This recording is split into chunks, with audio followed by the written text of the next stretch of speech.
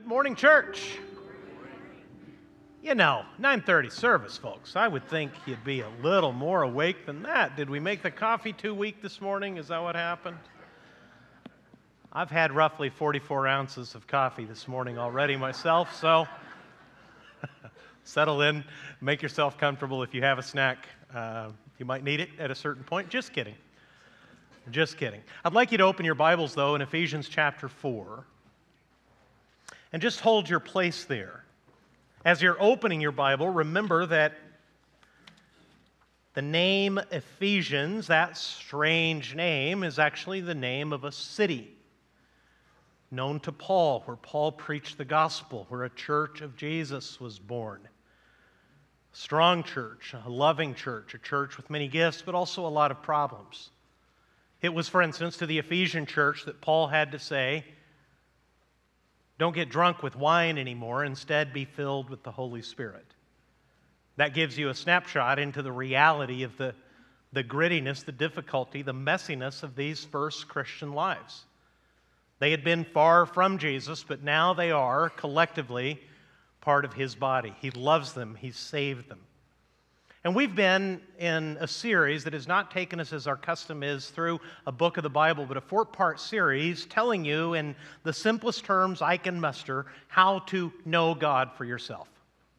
It's a really simple series. You're welcome to look it up on YouTube or the podcast if you've missed any of that. I told you in the first week that you have to read your Bible. That's God's word to you. That is God speaking to you. Then, because God loves you, you have the privilege not only of hearing from Him, but you actually have the childlike privilege of speaking back to your Heavenly Father and praying to Him directly. Jesus taught us to pray, Our Father in heaven. You not only get to listen to Him, you get to speak yourself to Him, knowing that you will be loved and heard and understood even when you're wrong or misguided and don't know how to pray. And then I told you last week that reading your Bible and praying, as essential as they are, can actually all be void and useless to you if you don't actually obey God. In other words, hearing from Him and talking back to Him mean little if you don't actually put into practice what you heard from Him. Regardless of the clarity and the truthfulness of His Word, if you don't put it into practice, it won't make any difference to you. It will remain true. It will always be helpful. It will always be a blessing. But unless you appropriate those blessings by obedience, it won't practically do any difference for you. And then I thought the series was over. When I planned this series, I thought 3 weeks. Reading your Bible, praying, doing what your Bible says and what you've been talking to your Heavenly Father in prayer about. I nearly called the series right there, but as I studied, I realized that that would have been a massive mistake, and the mistake is based not on a lack of biblical understanding, but on the weight of cultural formation. I almost did a very American thing. Here's what I mean. Here's an American quote for you, and I'm going to lean on you English majors to help me identify who said this, okay? If a man does not keep pace with his companions, perhaps it is because he hears a different drummer. Let him step to the music which he hears, however measured or far away. English majors, anybody know who said that? Thoreau. And that's as American as it gets. You see some guy that's out of step with everybody else, he's doing his own thing. It's become an expression. You're marching to the beat of a different drummer or a different drum. That's as American as it gets. It could only be more American if somehow a bald eagle pronounced that poem at a baseball game. That's as American as it gets.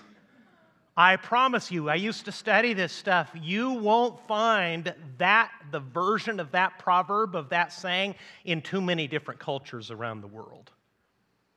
Now, there's nothing wrong with that. I've been here back in the United States for nearly 20 years with my family, though I grew up outside of the United States, and that means that I always have a different cultural lens through which to look at the world. It may be wrong or it may be right, but it's a different perspective. It was surprising to me that I'm much more of a gringo 20 years later than I was when I first returned in 2005. I nearly left this sermon out of the series Because if you think about it, reading your Bible privately, praying to God privately, as Jesus told you to do, and then personally choosing to obey your Heavenly Father, those are all well, true, good, biblical, vital things. Please do them. But they're all individual.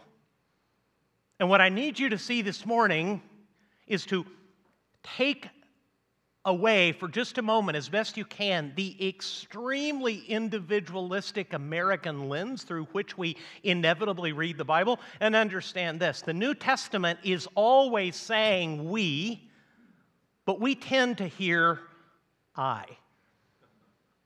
That's actually buried into our language. We don't have a plural form of you. You can be one person, and you can be 1,000 people. Well, we have perfected this in the South.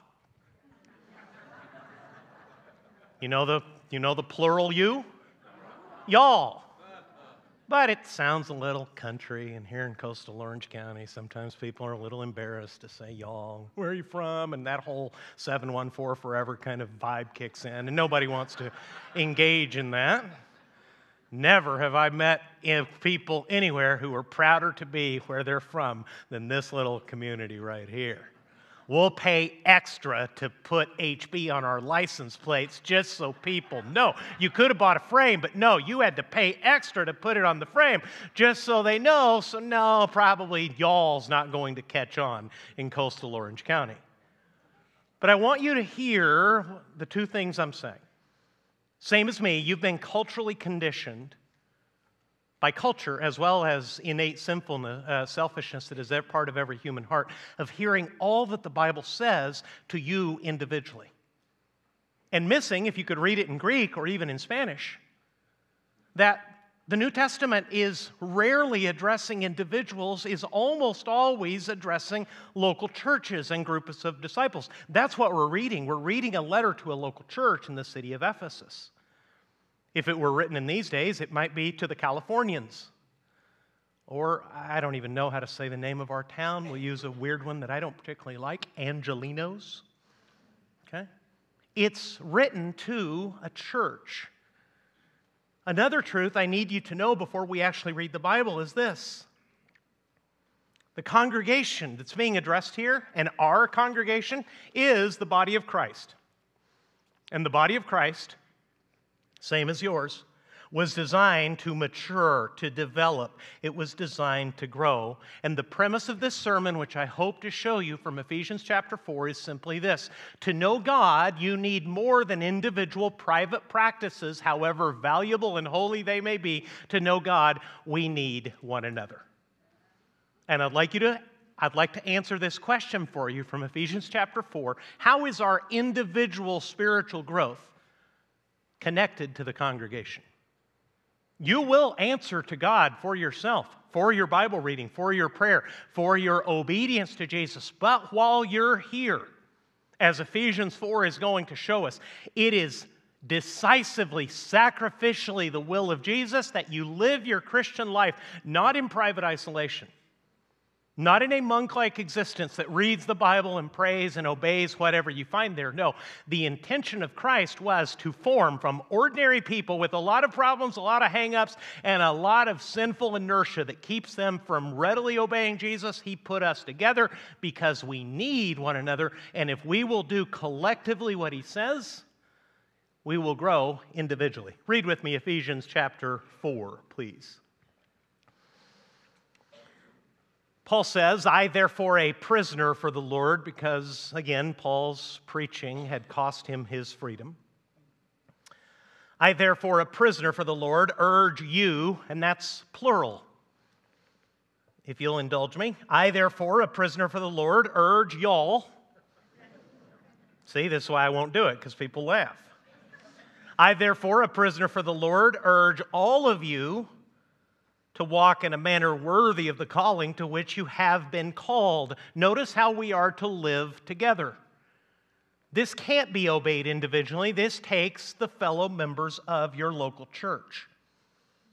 I, therefore, a prisoner for the Lord, urge you to walk in a manner worthy of the calling to which you have been called, with all humility and gentleness, with patience, bearing with one another in love, eager to maintain the unity of the Spirit in the bond of peace. Look, the emphasis is on our shared unity, that we together are one. Verse 4, there is one body and one Spirit, just as you all were called to the one hope that belongs to your call, one Lord, one faith, one baptism, one God and Father of all, who is over all and through all and in all. Do you hear how collective that is? Here's the point. The effort of staying united teaches us to put God's grace into practice. Go back up to verse 2. Paul says that walking as a Christian, walking in a manner worthy of the calling to which you have been called, will require things in relationship, not with God, but with one another. With all humility and gentleness, with patience, bearing with one another in love, eager to maintain the unity of the Spirit in the bond of peace. How many of you enjoy practicing humility? One of my best friends says it takes a lot of humiliation to be humble, and he's right. Bearing with one another. Do you enjoy bearing with your spouse, your kids, your friends? What that means is that they're wrong, or they're needy, or they require something of you, and you put up with it. You bear with it. You don't resent it. You put your shoulder under their responsibility, under their need, and you stand up with it. What about gentleness? Does that come easy to any of you? Where really your rights have been trampled on and you've been wronged? But the appeal here to keep the unity, to show that we all belong to God, that we all stand in one faith, that we share one baptism, that we have a Father who is over all of us, in charge of all of us, and in each one of us. How many of us like to engage with other people in a gentle fashion? Here's what's much more common. I'm going to let them know. Here's a very American saying. I used to study, part of my seminary education, I used to study the proverbs of other nations, other cultures. I haven't heard this one anywhere except the United States. It's a baseball thing. I call them like I see them. Okay. That's actually your right. God bless you. Strike up the band. Let's sing God Bless America together. Or maybe just you, if you're a better singer than the rest of us. But I call them like I see them. That individualism is rooted so deep in our heart and expressed so masterfully in our culture. I mean, we produced the automobile, and then we built giant interstates so that people could take their affordable cars anywhere they pleased. And all you need to transit freely through this country is to be in this country. It's an extraordinary amount of freedom, and what we have done collectively is make it so individual that these Bible verses don't immediately leap out to us as our Christian responsibility. Listen to it again. Walk in a manner worthy of the calling to which you have been called, with all humility, with gentleness, with patience, bearing with one another in love, and the purpose of all of those Christian graces, showing all of that Christian character, is this: we are eager to maintain the unity of the Spirit in the bond of peace. What's my point? The effort of living that out, not with Jesus because He's always perfect, but with living that out with the imperfect disciples of Jesus around you, that teaches you and grows you like little else can. It's not an isolated factor in the New Testament. 1 Corinthians chapter 1, verse 10 says this: I appeal to you, brothers, by the name of our Lord Jesus Christ, that all of you agree. You ever been in a church like that? It's wonderful when it exists. We've had moments of it. We've had seasons of unity that only Jesus could produce in this church, and it's beautiful.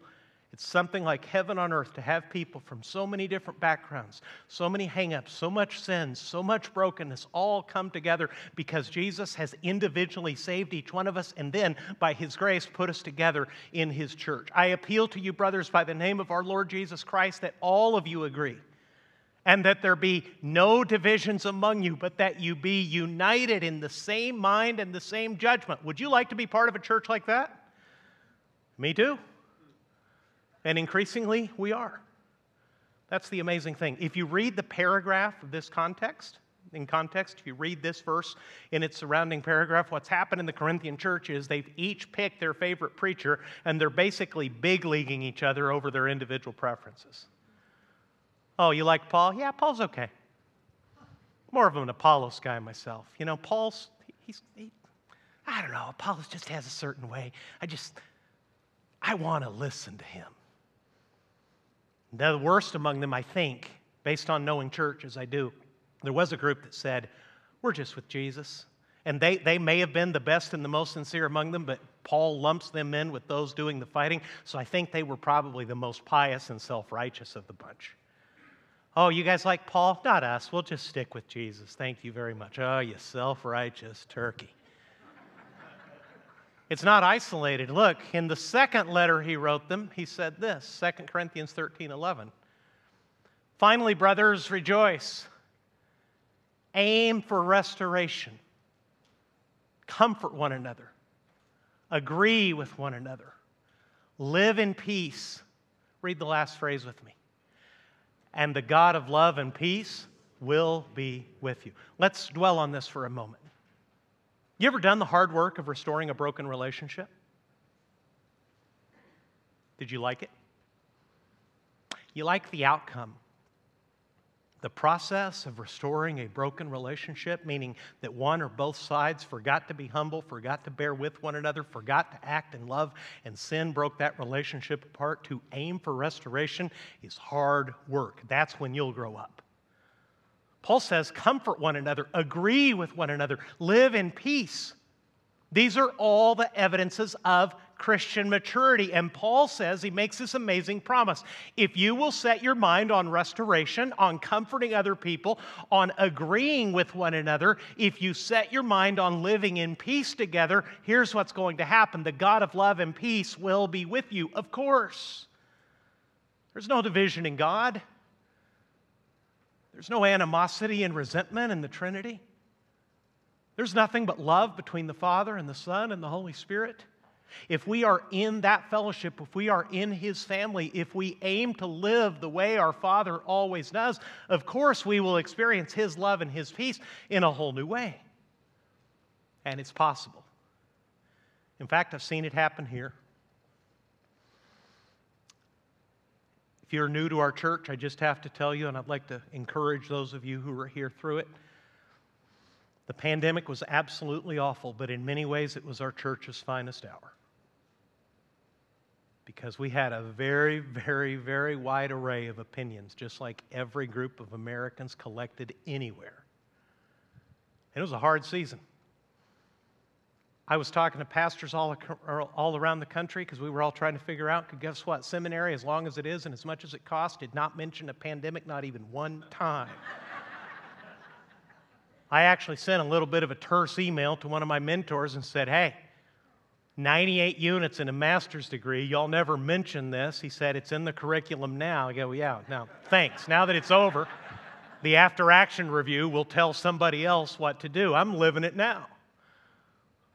We didn't all agree with each other. We had differing views, but what triumphed over that and kept us together and kept us serving and kept us loving and bearing with one another and choosing sometimes quietness and patience rather than expressing our deeply held, constitutionally protected opinion was Jesus. It was the God of love and peace. It was the fact that we share one faith and one baptism. It's that God is in charge of all of us.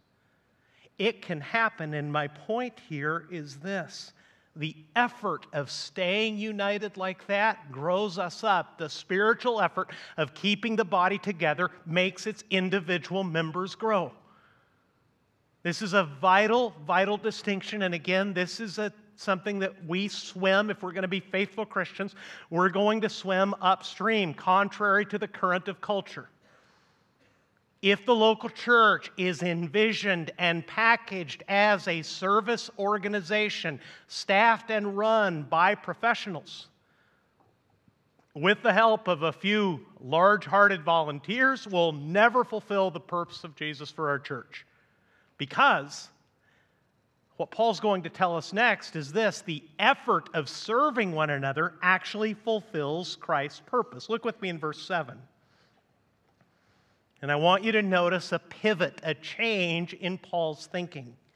Verses 1 through 6 have been all about unity. It's by humility, gentleness, patience, and bearing with one another in love we are, verse 4, to maintain the unity of the Spirit in the bond of peace. Because we have one body, there's one Spirit, we are called in one hope that belongs to our call, we have one Lord, we have one faith, we have one baptism, one God and Father of all. Hear how mono that is? You're together. You're in the same family. You were all saved. You were all loved the same way. Stop being high-minded. Stop being divisive. Stay together because you share so much. In verse 7, he changes. But grace was given to, what's the next phrase? Each one of us. He's now going to say, having affirmed the unity of the body of Christ, which was designed, just like your physical body, to stay together, and you've got a crisis if your physical body is not together. Paul says that the grace of Jesus is to give every individual, each one of us, certain kinds of gifts, which will be different depending on what he chooses for each of us. Verse 7.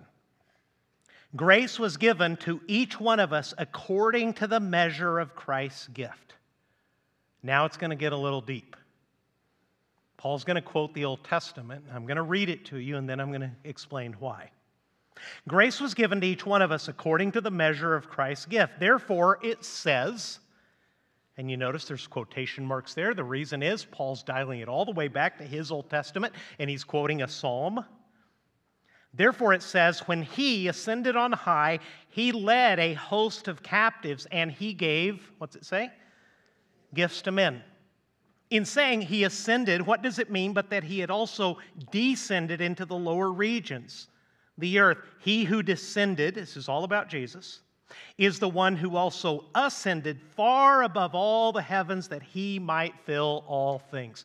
Now, what is all of this about Jesus descending and Jesus ascending? And why does Paul bring the Old Testament into it? You can take this as a rule of reading. Anytime a New Testament writer quotes the Old Testament to make his point, he's trying to show you something vitally important. He's actually connecting his holy inspired thinking and writing to something that God wrote centuries and centuries earlier.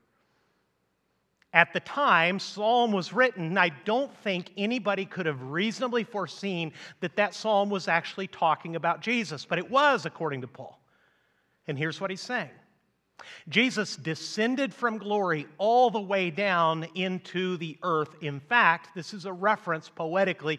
Paul's saying Jesus humbled himself so much that he descended not only to live among us, but he was actually placed in a grave on the earth. Did he stay there? No, he rose again. He ascended. He rose from the grave and returned to the glory from which he came. And as he went, like a conquering hero, he gave gifts. He left gifts behind him to his followers. That's why it says in Ephesians 4:7, but grace was given to each one of us according to the measure of Christ's gifts. What that means is that Jesus, through the power of his resurrection, and not only his resurrection, his ascension to the Father, has given each individual Christian, no matter how ordinary, no matter how ugly their past, no matter how limited their intelligence, their ability, their resources on this earth, no matter how little the world thinks of them, Jesus, by the power of his resurrection and ascension, has gifted each Christian to make that personal, has gifted each one of us with something that He intends for us to use to serve other people. You may be an introverted person who has never been called on to serve other people. That might make you feel incredibly uncomfortable. You might envision that that involves being up here sometime with a mic in your hand.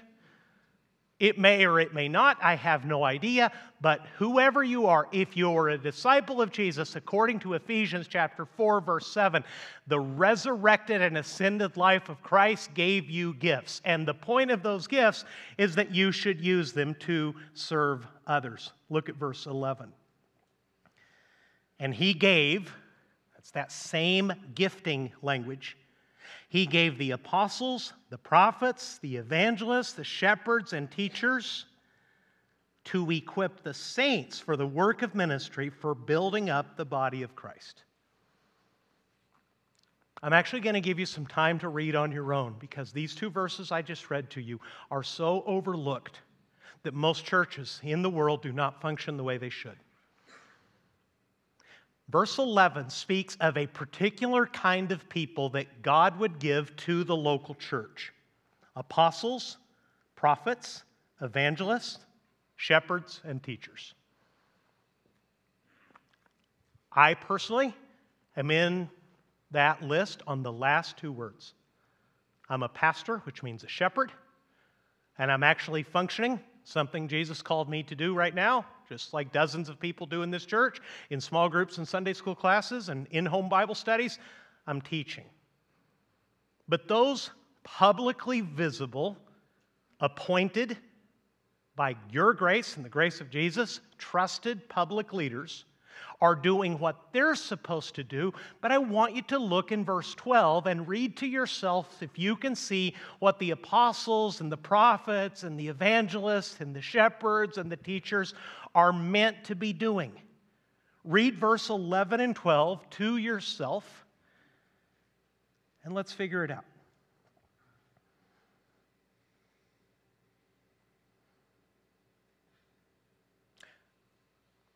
What is the purpose of the publicly visible leaders of a congregation according to verse 12? There's a single word that we are all we leaders are supposed to be doing. What are we supposed to be doing according to verse 12? We are supposed to be equipping. Equipping who? Who's that? Did you hear it? It's you.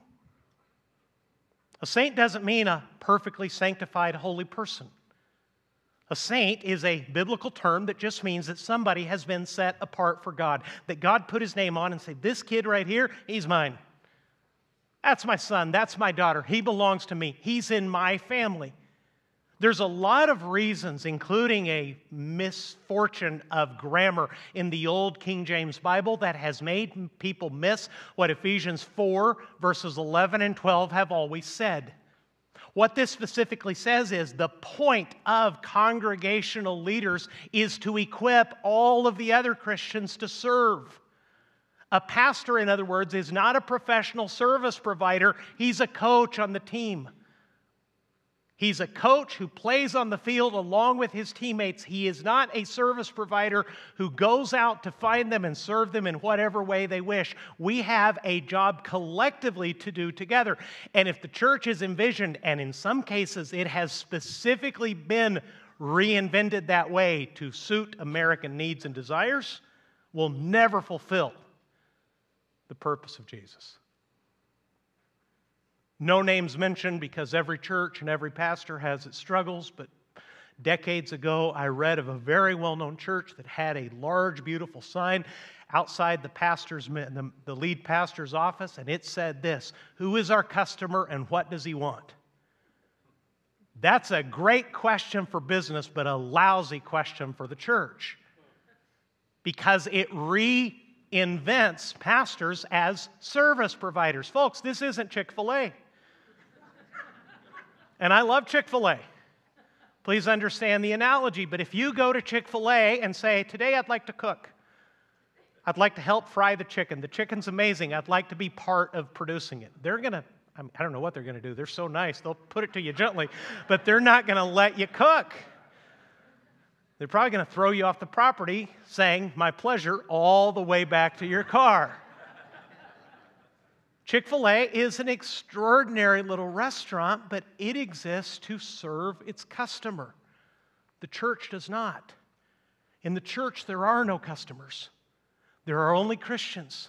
There are only members of the body of Christ who have been called to serve one another so that each one can mature and each one can grow up while the body collectively goes and shares the gospel of Christ to make other disciples of people who currently don't know Jesus, which are then brought into the body that begins to serve other Christians and collectively take all of those gifts to present the gospel to the world that needs them. What I'm trying to say simply is this: every Christian should serve someone else, and each one of us has a God-given function.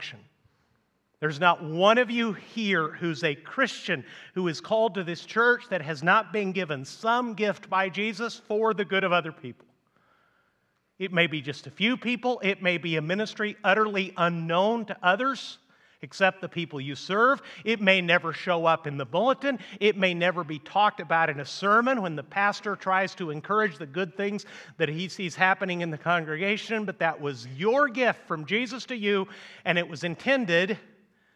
The gifts of Jesus are a little different. They're given to you and they are yours, but they're not for you. The gifts that Jesus gave you are intended for the good, for the blessing of someone else. Let me show this to you, verse 12.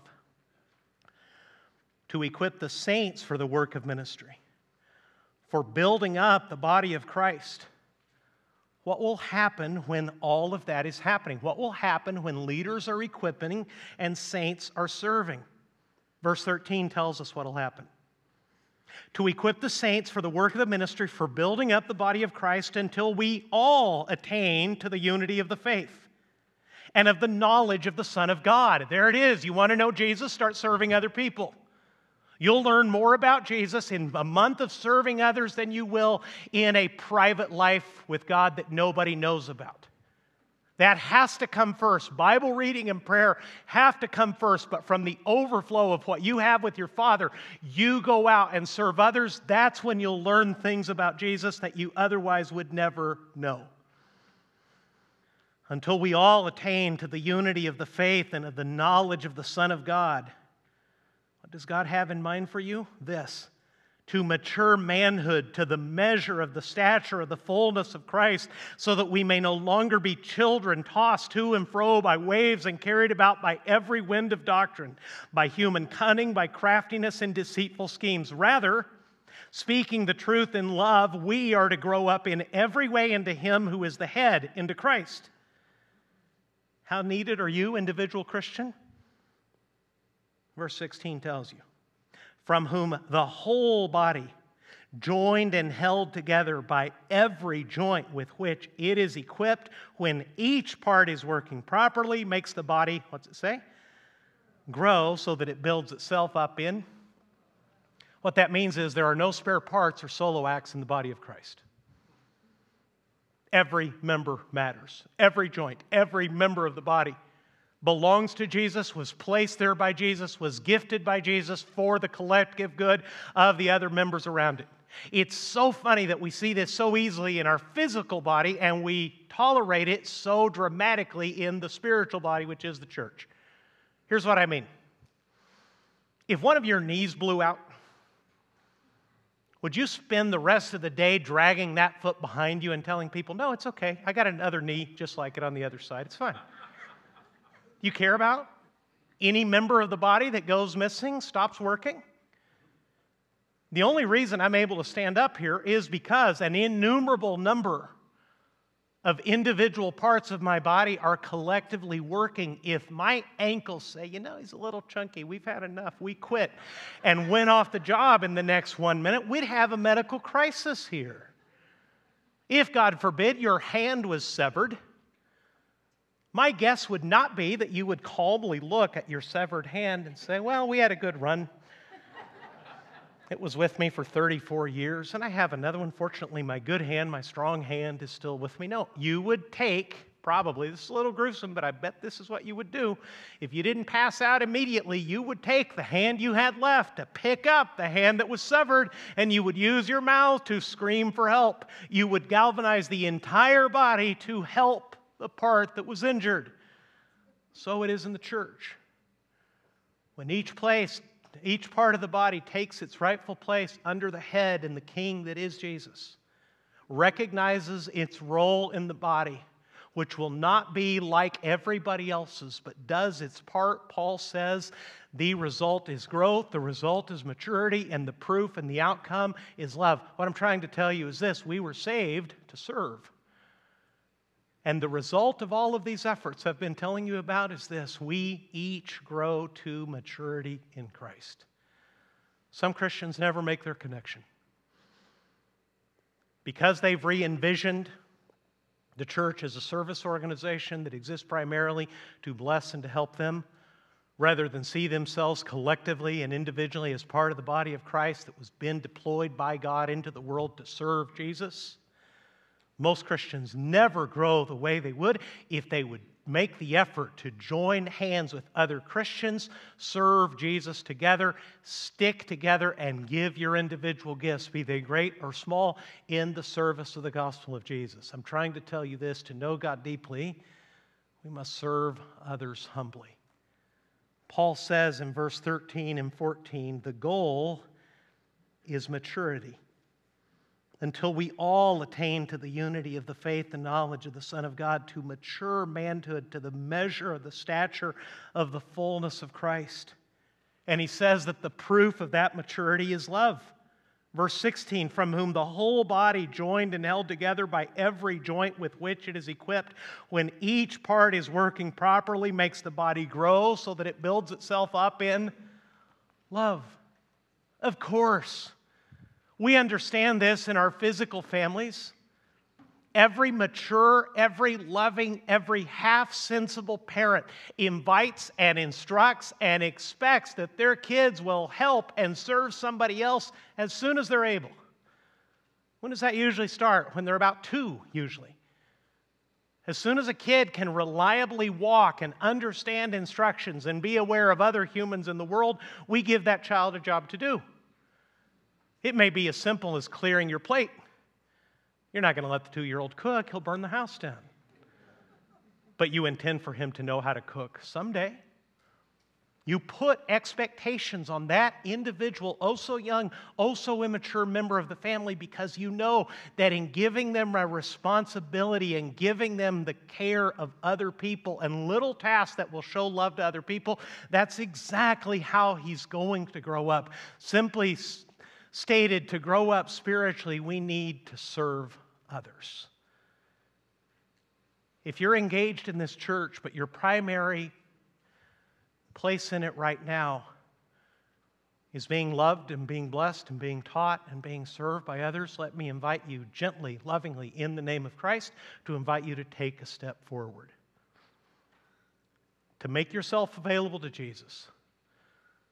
To have a conversation with a pastor, to join a small group, to inquire about a ministry team. That's 3 ways that this can practically get started.